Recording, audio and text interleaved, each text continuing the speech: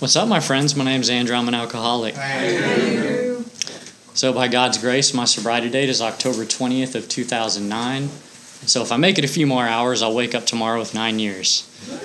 And that's pretty cool. So I think I did a pretty good job of keeping my mind absolutely blank, so I have no idea what I'm going to say, but one thing I always like to say is, if you're a retread, don't feel bad. I've been to treatment 12 times, or as I like to say, once for each step, because I would get out and try to Burger King it, and, I like this step, and screw that one, and I'll do this, but I won't do that, and we all know where that tends to get us. So let's see, I got sober when I was 21, and I'm now 30 years old, so good times. I'm super nervous, in case you can't tell.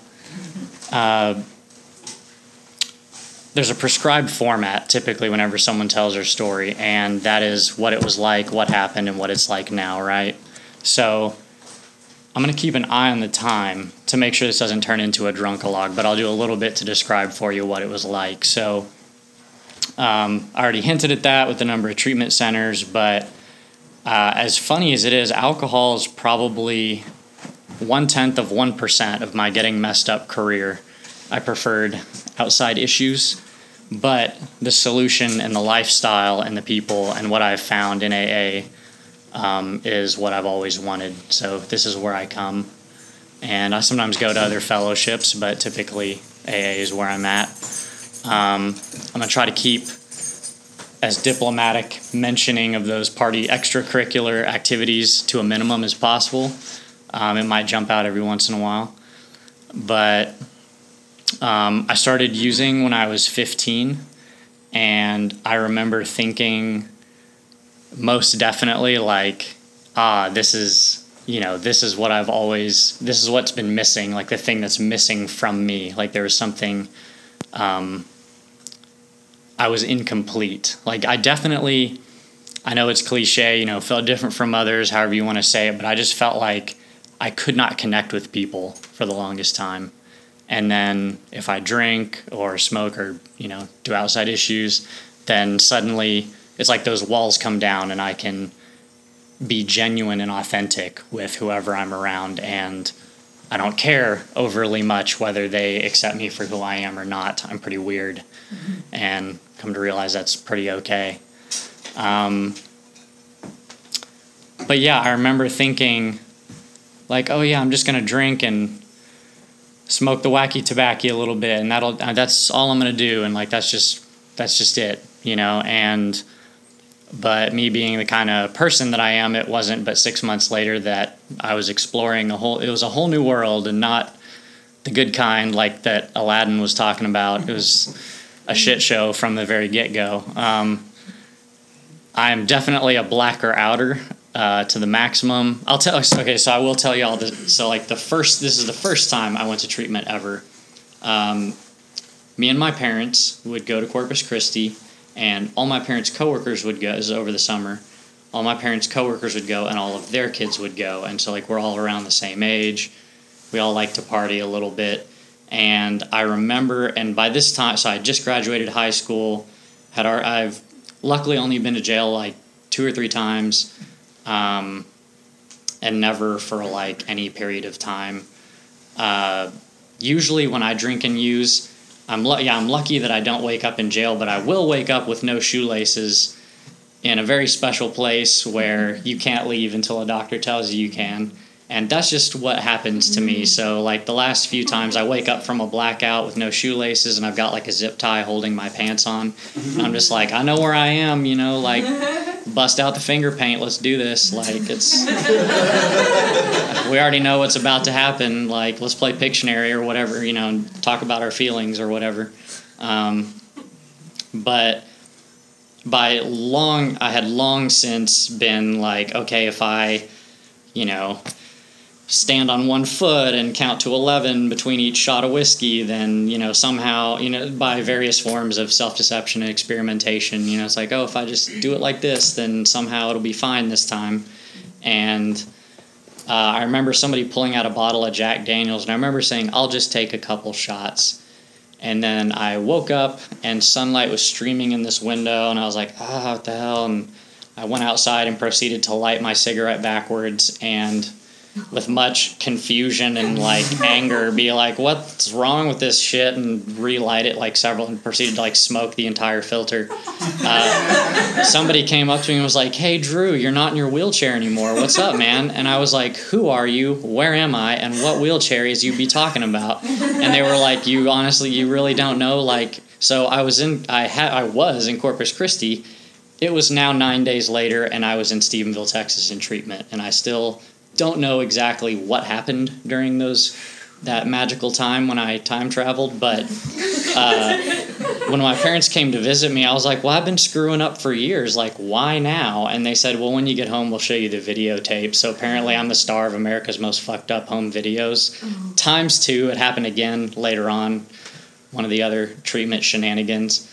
That's why I said I'm going to keep an eye on the time, because if I was going to tell you about treatment shenanigans, we'd be long past an hour before I'd still be getting messed up and going to treatment by the time we get out of here. So try to pinch that. But so kind of what my cycle was for several years is I would go to treatment. I'm a very good treatment citizen. I'm good at rehab. Just like I'm good at school. Like I know how to do that. And I'm really good at mental hospitals because, you just sit there and watch TV and read and go to group and all that stuff. But so I would basically go to treatment, get out, and may or may not get a sponsor. Usually I did. Usually I would start working the steps. I would even get to the point of making amends, and I would even go around and make some amends. But I would never pray. I would never meditate. I would never really do any service. So basically, for like the first couple times I did like that Sia song, Chandelier, whatever, like 1, 2, 3, drink, 1, 2, 3, drink. Like I did that a few times. But then it got to be where it was more like I would even do a 4th and 5th step, usually pretty fearful, not terribly thorough. Sometimes actually I would tell everything.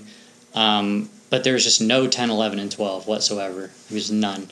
And so typically, as the bell curve of mediocrity, as I like to call it, is I would get out of treatment and feel awesome because I'm not dope sick anymore. And then my kind of like window of, I guess, grace or whatever it is, is only open for so long. And then before long, I would hate y'all for being happy. I would hate myself. I would hate the grass for growing. I would just hate everything and just be a miserable, cantankerous son of a bitch until I got kicked out of whatever halfway house I was living in or treatment center because not every treatment center I went to was 30 days. One was 1 year and a couple were 90 days. By the way, if you ever get the opportunity, well, hopefully none of us will, but if you ever find yourself in need of treatment and you have the opportunity to go to a behavior modification treatment center, just forget all about that and just go anywhere else. Like that is not fun at all. Like waking up at 5 a.m. and I'm like, I want to get high or I want to drink, and they're like, you're gonna chop wood for hours, and I'm like, wow, this is a fantastic treatment plan. And it was on like 5,000 acres, and they were like, mow this lawn, and it was like, so you're gonna go all the way down there like to the horizon, and then you're going to turn around and come back. And so it's like I'm going, and it was in Arizona, so there's tarantulas and shit leaping out of trees. It was my version of hell, really, honestly. It's terrible. But anyway, so my pattern basically was I would get out of treatment, but I would do nothing to further any kind of relationship with a power greater than myself. So I've heard people say they came to AA and like, oh, I'm home and this, that, and the other, but it's kind of hard to feel a part of when I'm the one guy doing the opposite or of what everyone else is doing, So I came to AA, and I still for a long time, and still sometimes do if I'm wacky enough in the head, felt very much on the outside, and that's because spiritual liberation was happening all around me, and I was having none of it. People were taking action and changing and forming new habits, and I wasn't. So I would pretty much get out of treatment and like drive around, or if I was lucky enough to have a car at the time, I would just like drive around and listen to Zero or just like something depressing as shit, and just like proceed to do nothing and then be miserable and then get messed up again. And that's kind of what I did. But then in 2009, I went to my 11th treatment center, and I moved to Kerrville. Some of y'all may be familiar with Kerrville. And I went there, and my sponsor at the time said, I challenge you to actually pray and meditate every day for 2 weeks. Don't miss a day. If you miss a day, you have to start over. And just like when I was 15, running around with that drink in my hand or that smoldering joint in my hand, being like, did y'all know about this? You got to try this.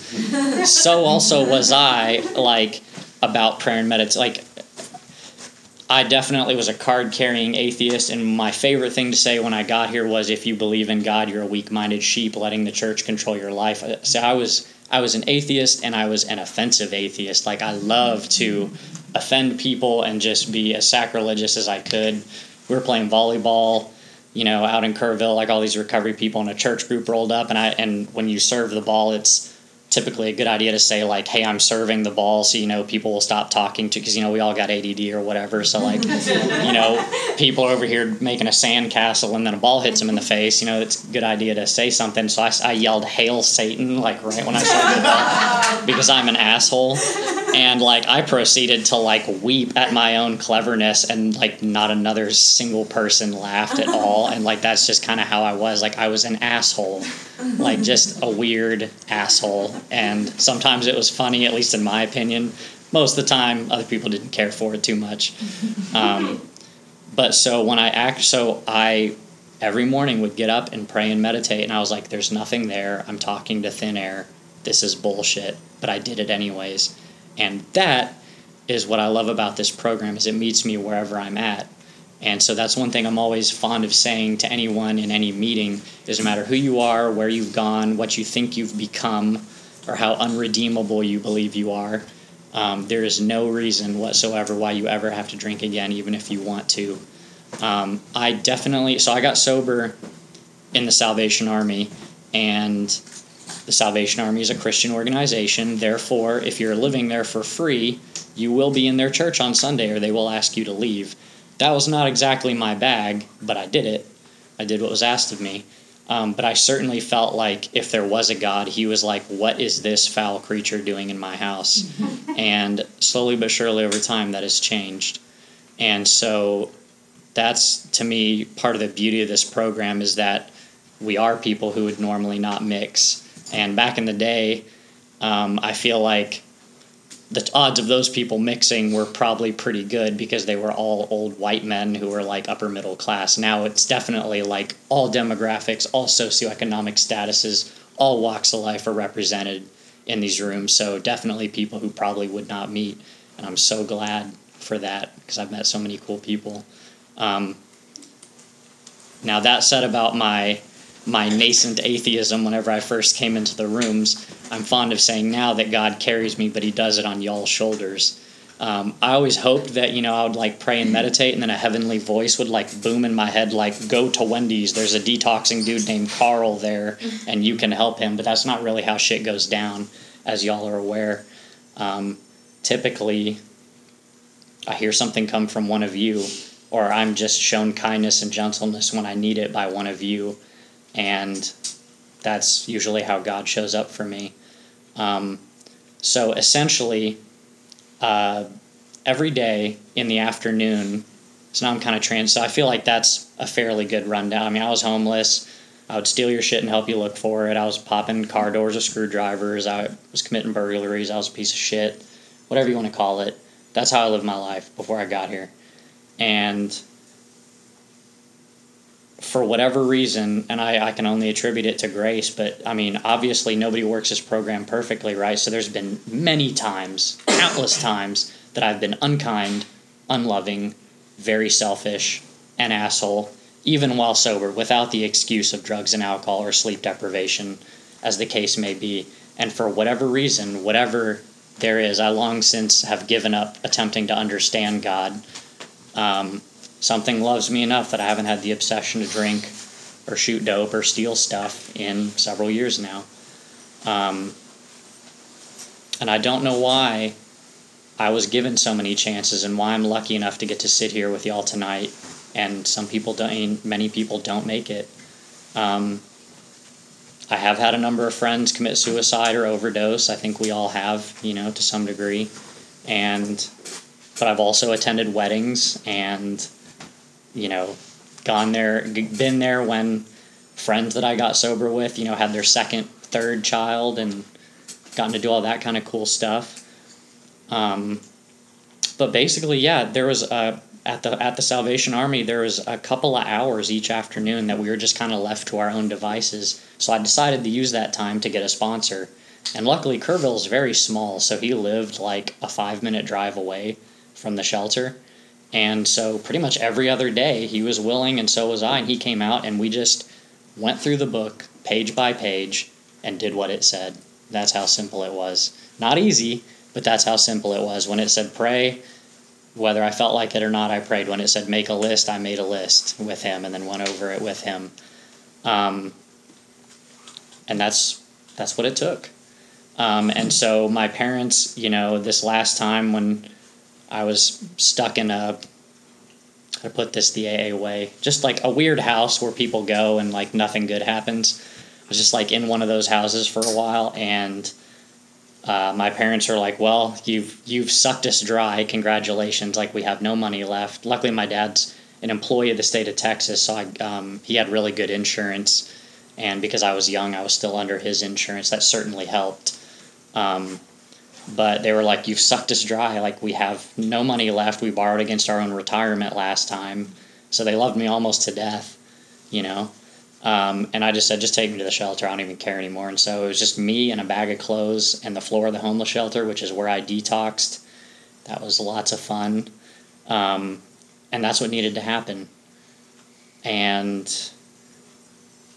luckily for me, I used my time wisely. That the Salvation Army program in Kerrville is different from all the big cities. It's a 90-day ministry kind of thing and luckily, the guy who taught all the groups was in recovery and didn't push the other ideology of the Salvation Army on us terribly heavily. He just pretty much focused on the big book and the 12 and 12. And so we would study those things, have discussion about what our experience was like. They would take us to a noon meeting, and then I would meet with my sponsor. And when my 90 days were up, they were like, son, you've got issues. Do you want 90 more days? And I said, yes, please. And so I stayed for 60 of those additional 90 days. I ended up getting a job at a local plastics factory. Everybody has a get-on-your-feet job. It's not always glam, but that's what it was. And so then I moved into a recovery home, and I lived there for about 8 months. So when I had a little over a year sober, and so during this time, like I said, I went through the steps with my sponsor, page by page, step by step, and we did this together, right? And there was a really, I was almost moved to tears. Like, when we turned page 164 together, that was definitely a sense of accomplishment. And that, of course, I had various spiritual experiences as the process went on. There's a little paragraph at the beginning of this. I like to summarize things. Like, if I can condense down something to its essence and somehow state it in an easy couple of sentences, I always like that, regardless what the thing is. And at the beginning of the 12 and 12, there's this paragraph that says something to the effect of, I might get this a little off, but the 12 steps are a set of principles, spiritual in nature, that if practiced as a lifestyle, will expel the compulsion to drink and enable the sufferer to become happily and usefully whole. And so that was one of the first promises I was given. And I was like, that sounds like that, I want that. And certainly my prejudices against the higher power notwithstanding, after enough times of homelessness and after enough times of thinking snipers were trying to kill me and running from imaginary police and various other activities and enough psych wards, this time I was like, fine, you say God is the answer, how do I do this God thing? And so I didn't even care anymore when I came in this time. But one thing, especially the prayer and meditation, whenever I say something is this is one of my favorite parts of the book, or this is one of my favorite parts of the program, typically that's because it highlights a weakness in my regimen. And then when I turn my attention to that and actually begin rigorously applying that as a lifestyle, I notice pretty swift and pretty profound gains, right? And so for me, prayer and meditation has always been it's one of the first things I'll start slacking off on, you know. I've always been a great meeting attender for the most part. But so one of my favorite parts of the book, and it does come after the first 164, God forbid, in Acceptance is the Answer, not the most famous paragraph, but when he talks about his magic magnifying mind and how it amplifies whatever he focuses on. And then he goes on to say, after the at the end of the very famous paragraph, I need to focus not so much on what needs to be changed in the world as on what needs to be changed in me and my attitudes. And I noticed that for whatever reason, consistent prayer and meditation, along with, because that was the thing that was always missing for me. That was the thing I wasn't willing to do. Take that and add it on to the 3/4 measures or whatever you want to call it I had done for the last several years. And now we're cooking. And one day I was sweeping the front steps of the homeless shelter, and that wasn't a chore. That was just like, that was kind of like my first service type stuff is like, so whenever I got resentful, which obviously happens when you live at the Salvation Army, the food sucks, and this dude's blowing a cigarette. I mean, I smoke, but like, damn, this dude smokes like way too much. He blows it in my eyes, my freaking eyes, y'all. Like, my freaking eyeballs hurt from getting the smoke from this dude. So, you know, or like whatever dumb shit it is. But so, I have a resentment. What do I do? So I'm going to follow those 10-step instructions, you know, ask God to remove it, discuss it with one of my peers, you know, or my sponsor, make amends if I said some shit that I shouldn't have said or did something I shouldn't have done, and then turn my thoughts to someone I can help. And usually what that looked like is my sponsor would be like, I see some trash in this parking lot. Why don't you pick that up? So I was like muttering to myself as I picked up like trash and cigarette butts in parking lots. But I took that with me to from the coffee shop to at the homeless shelter, and I would just find something that needed to be cleaned and clean it. And one day I was just like sweeping the front steps of the homeless shelter, and I realized that I was perfectly content and okay with the way things were at that moment. And of course it was a much simpler time. I didn't have a job. I didn't have a career at that point. So life was much simpler, but that was kind of when I was like, whoa, okay, I'm actually okay with myself. Like, that's never been a thing for me, ever. Like, you know, they say there's people that, like, they're either, like, I'm butchering this horribly, it's in the 12 and 12, where there's, like, people that, you know, think they don't need an inventory. My shit doesn't stink, or I don't have a problem. And then there's people that have that pride in reverse. I'm definitely a pride in reverse kind of guy. I've been called Eeyore a number of times. One counselor at a treatment center said, "You must just be whale shit on the bottom of the ocean, huh?" And so I typically will really take things and turn it on myself. That's what my pattern is. And so for me to be okay with myself and like okay with the way things are at this moment was a monumental thing. And that's kind of when I saw like, okay, when I first showed up and they said, imagine your best possible life scenario, of course, because I had no notion of the realm of the spirit, and because that aspect of myself had never been tended to whatsoever, of course I thought like, oh, I could have a mansion and I don't know, a helicopter or some shit. Like, it was all material, you know what I mean? Like, my imagination could only go in the dimension it had only ever existed in. And so when the book talks about it will pay dividends if you just give it all away. And so then, of course, I jumped into that. And so in my first 2 or 3 years sober, when I was living in Kerrville, I did the whole, like, I'm sponsoring 7 people to the point where I was doing them a disservice, honestly, by, like, being way too disheveled and, like, sleep deprived and working and doing all this stuff. And so eventually I had to, some of them fired me because I was, you know, not showing up for them like I should. And a couple of them I just said, look, I'm not doing you any favors here. And that's the funny thing, is that my clown shoes ass, like, speaking of shoes, so true story, one of the last times I went to treatment, I had 1.5 shoes on my feet. Somehow, I don't know how this happened, but I was homeless and all I had was a pair of dress shoes, and the sole of my shoe had peeled off and was only attached at the heel, so it would flop every time I took a step, so you could hear me coming a mile away.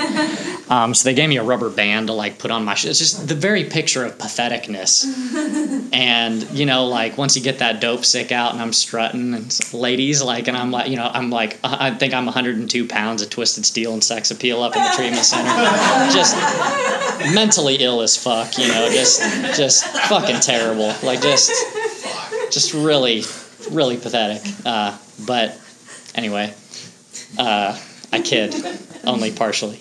But so I got into like, doing H&Is and all these things that are suggested of us, and I noticed that just like it said in the book, like I could be in a place of despair just because I got sober doesn't mean the world is suddenly a nice place, and I have this charmed life and bad things don't happen. Like friends have died, and our chairperson's aware of this, but I was with this woman for 6.25 years. We were engaged. Like I met her when I was 2 years sober.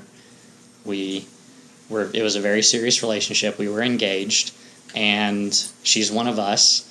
And one day I came home, and I was sitting there talking to her. I mean, we had a house together. I mean, the works, like it was like I was Captain Commitment. Like I was down for the whole kit and caboodle.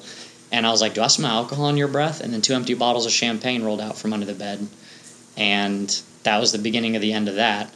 And I don't want to go into all that nastiness, but it wasn't good.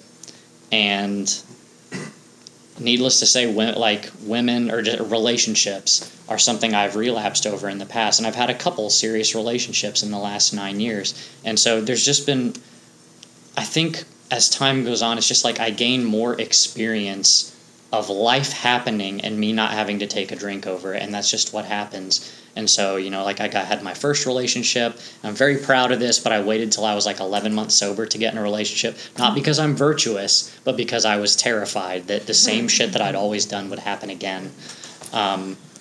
But, got in a relationship. It didn't work out. I was all heartbroken. I'm very in touch with my feelings, in case you can't tell. I'm weird like that too. But that's always something that I would relapse over. And my reaction to these not good things happening was like drawing closer to my guy friends, going to more meetings, immediately doing like a comprehensive 4-step on probably just the relationship or whatever, or whatever the mess is that has been made. And of course I had plenty to do with that. Like just because she relapsed and started drinking doesn't mean that there was not lots of mistakes on my part there. But so life has continued to happen, and for whatever reason, I haven't had the obsession to drink and use. So I can just only attribute it to the grace of something that I don't understand. And I don't know if it's true or not, but by all accounts, what I've been told is that Bill W. in like the first 100, but especially Bill himself, was like a profoundly intelligent guy. Like I don't know if that's true or if we're just glorifying our like leader here or whatever, our fearless or fearful leader, businessman, whatever. But it's like they say, and who can define or comprehend that power which is God anyhow? And if Bill W.'s saying that, I seriously doubt my ass on the couch with a bag of potato chips has seriously any chance of fathoming or understanding a power greater than myself. So I like that. There's a saying, I think it's like by Aristotle or something, that's like our attitudes determine our existence, but our attitudes are also shaped by our habits. Therefore, excellence is a habit. And so for me, treatment and being in the Salvation Army for 5 months was a time and a place for me to formulate the habits that were suggested by you guys in these rooms, that when I left and went to the recovery home. And then ironically, I met a dude who got sober on the same day as me, like not same day, different year, the same day. Like we were drinking and shooting dope and homeless, like 3 miles apart from each other here in Austin, and didn't know each other. And then years later came together. I ended up getting an apartment with that guy. And that was awesome. And gosh, just so much has happened. So I feel like we've transitioned through what it was like. That's a little bit of what's happened, and I've kind of started touching on what it's like now. And so, to be honest with y'all, there is a period of time. And so here's what, like I said earlier about the program meeting us where we're at.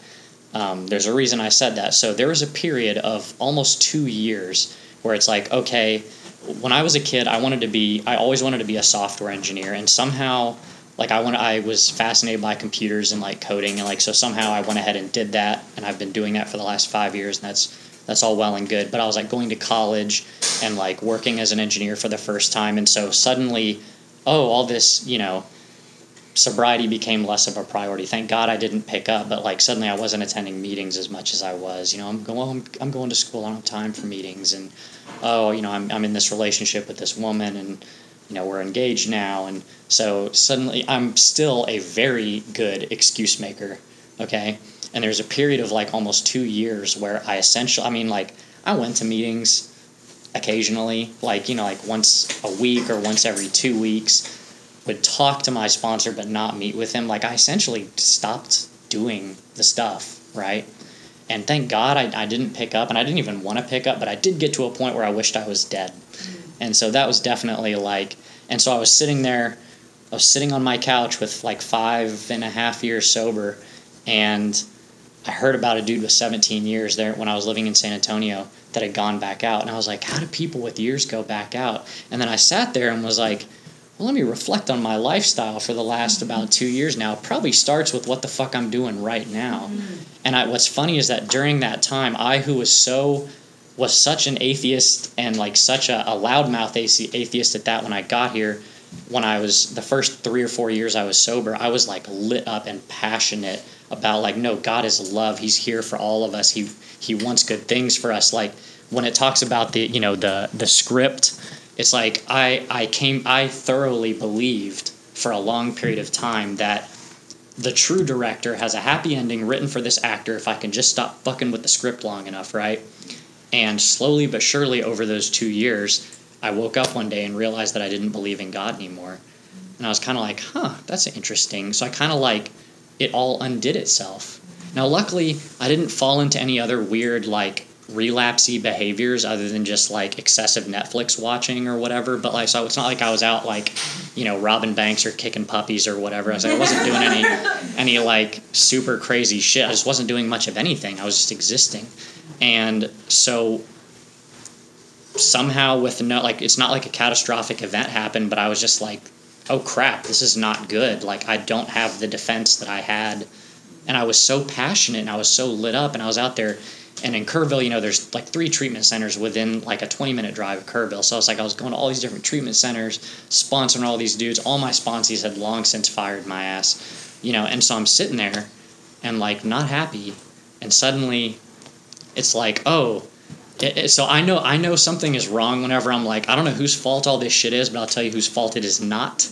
And whenever I get to that place, that's usually like an indicator, okay, something's going awry right now. Like, and there's that axiom, the 12 and 12 talks about, like, whenever we're disturbed, there's something the matter with us, right?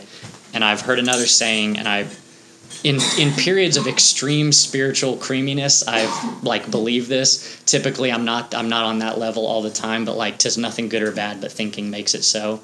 And there's been times where I've honestly saw, felt, and believed that I'm not sure if I've ever had a problem that actually originated outside of me.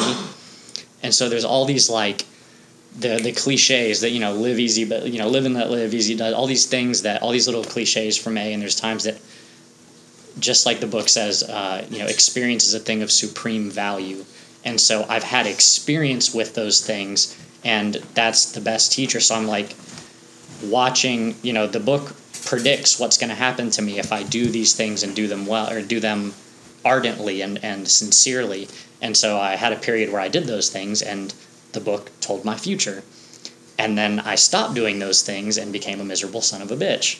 And luckily, like I said, I didn't do a lot of crazy shit, but for some reason, so nothing catastrophic happened, but I was just like, this needs to stop, like, right now. And so I, got another sponsor just because I long story, but I just, like, I just felt like I needed a fresh start. It's like, bought a new big book, got a new sponsor, started going through the steps again, and since that happened a few years ago, I've gone back through the steps 2 or 3 times. But I can know all these, we can know, so I like to say I have spiritual amnesia. It's like, or deja vu amnesia. I'm like, I think I've forgotten this before. And then like when I start doing these things and living it as a lifestyle, as is prescribed, suddenly it's like these truths start coming to me again because I'm experiencing them again, right? And just this freaking semester, what do? So I'm working full time. I moved back here and got a new job and with more prestige than ever, and now I'm senior engineer or whatever the fuck that means. I still to this day don't know what that means. But so it's like, okay, I've got this cool job, and then I was like, okay, and I still need to finish my degree, so I took a bunch of classes, and I was getting my ass kicked. And I realized that, like, it had been 3 weeks since I'd been to a meeting, because it's in, like, what my life looked like until literally, like, 3 weeks ago when I dropped one of the classes, because I was like, I need to always have time for meetings. I need to always have time for y'all, and I was not making time for y'all again. But this time I caught it a lot quicker. But it's like, what my life looked like is, it's like, go to work, come home, do homework, fall asleep, and then because there is so much homework, Saturday and Sunday all day is just homework. And so it's like, I wasn't talking to anybody. It's just like, who am I helping? Like, what the fuck am I doing? I'm not doing anything related to the thing that has given me the life that I have. And so I had to send, like, mildly embarrassing, but I had to drop one of my classes because I was like, no, this needs to remain a priority always and forever, because I wouldn't have any of the awareness of my own sickness were it not for y'all sharing it with me. Like, when I go to, and so, when I was going through the steps, and that, like, in step 7, when I asked God to remove my defects, I, like most typical, newbies, when I newly did that, I thought it meant, like, ba-bam, like, one day I'm going to just be, like, the person I always envisioned myself that I could be, like, kind and loving and generous and self-sacrificing, but without the self-seeking part of it, right? But look at the wording of that prayer, like, that stand in the way of my usefulness to you and to others. And so there's been times when I've not been doing what I'm supposed to do, or i.e. doing nothing. And I can be sitting in a meeting being a grumpy bastard, and somebody can be like, damn, I'm glad I'm not doing what that son of a bitch is doing right there. So even in my shittiness, it's like it's like, even in my mediocrity, when I'm not doing what is prescribed by this program, I can still be useful by being an example of what not to do. But yeah, so to be honest, that relationship ending, that was the most significant. I was with this woman for 1/5 of the years I've been alive, so that was a big deal when I decided to leave and come back here. And to be honest, I'm still healing from that, so I still have moments of, like, intense sorrow and sadness. But it's like, thank God I'm feeling something, and I don't come to Bolden as much as I would like, but that's been, to me, one of the greatest things, is that through all of those, like, leaving aside just the vagaries of day-to-day life and, life happening now, and I'm not drinking, but all those, I could make a freaking bandolier out of my Desire chips, from all those relapses. And every time I came back, y'all came in and were like, come in, have a seat, we're glad you're here, have some coffee, you might want to shower, but have some coffee, I was always welcome back to these rooms, always. And so that is one thing, and, like, this is a little touchy subject, but so obviously, like, a kind of a weird thing that happened is I was diagnosed with a movement disorder that's in the same family as Parkinson's. So if you see me shaking, A, it's because I am nervous, but B, also it is because of that, right? And so it's like, who'd have thought, like, chronic illness would find me? It's like, damn, really? There was one time I overdosed and I died. Like, I died and was brought back, and I woke up from a coma in a hospital with tubes coming out of every part of my body. And it's like, to survive all that and then get a chronic illness, it's like, what the fuck? And, like, I've heard somebody say at a meeting, when we're it's like we're shitting in envelopes and mailing them to ourselves. And you never know when that turd-filled package is going to arrive. And I guess one of those days it was my day. I don't fucking know, but I don't really know much anything. But all I can tell y'all is what I've experienced. And I've seen some of y'all smiling, or some of y'all every now and then kind of like, maybe you identify with some of the shit that I've said.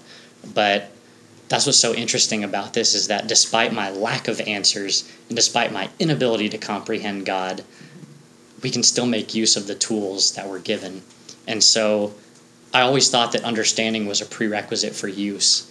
But now I know that I can just take actions, and then suddenly my thinking changes. Well, obviously it's not suddenly, but it's like, and then over time my thinking changes.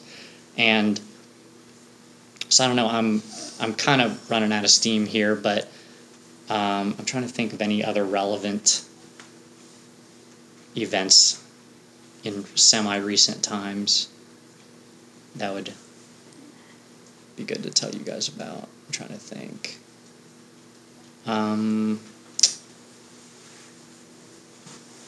Yeah, no, really not thinking of much else. So I guess I just want to, so they say experience, strength, and hope, and I always want to be heavy on the hope. Because if a fuck up like me can get it, 12 treatment centers, 6 or 7 mental hospitals, homeless, 1.5 shoe having, clap flop, you can hear me coming down the hallway. One time I'd been in treatment for like 2 weeks, and somebody was looking at me really funny, and I was like, what? Like, what? And they were like, you realize you have vomit on your shoes still, right? And I was just like, oh, fuck. Like, I did not even know that. Like, I got arrested on the front steps of a treatment center. The police came and were like, just please go into detox. And I was like, fuck you guys. You're going to have to take me to jail. And they took me to jail, and finally, they were so nice. They were so patient. They were so nice. Oh, my God, these cops, the most patient cops you'll ever see in your life. And they were just like, dude, please just go into detox. And I was like, no, fuck you, take me to jail. And finally, after I pointed in their, apparently at one point I pulled out a pencil and said, I'll kill you all. And they disarmed me, and the nurse reenacted it by saying they went and took the pencil out of my hand. Because by that point, my eyes were pointing in different directions. But I got to jail, went into shock, and I've been in a coma a couple of times, but I went into shock, diabetic shock, and I'm not diabetic. But I guess if you don't eat and drink enough alcohol, weird things, it's very confusing to ER doctors. I don't know what the fuck. But went into a coma in jail, and so they came by and did my blood pressure, and it was 60/20, and so they were like, oh shit. And so they took me to the hospital, and it was either press charges or it was either let me go or press charges and pay my hospital bill. So obviously, healthcare, haha. So they were just like, get out of here, But so all this fuck-uppery that all of us, the number, do you know how many banks are not getting robbed right now because we're all sitting here just I was a Hamburglar, the number of crimes not getting committed, society is literally better off for me being sitting here, and I'm sure that to some degree, I'm not going to speak for anyone else, but that to some degree applies to everyone else here. But so I just want to be heavy on the hope and just be if a chronic relapsing, mentally and physically ill, person who literally can't hold still, it's a miracle I'm sitting this still. Usually I'm shaking pretty bad, but anything is possible. With God, all things are possible. And so I guess one of the last things I'll say is, who gives a flying shit what I think or believe about God, because my beliefs about God have never kept me sober, so they sure as shit are not going to keep you sober. I don't want you to have my experience. What my hope is for anyone here is that you have your own experience with something that makes sense and has meaning to you.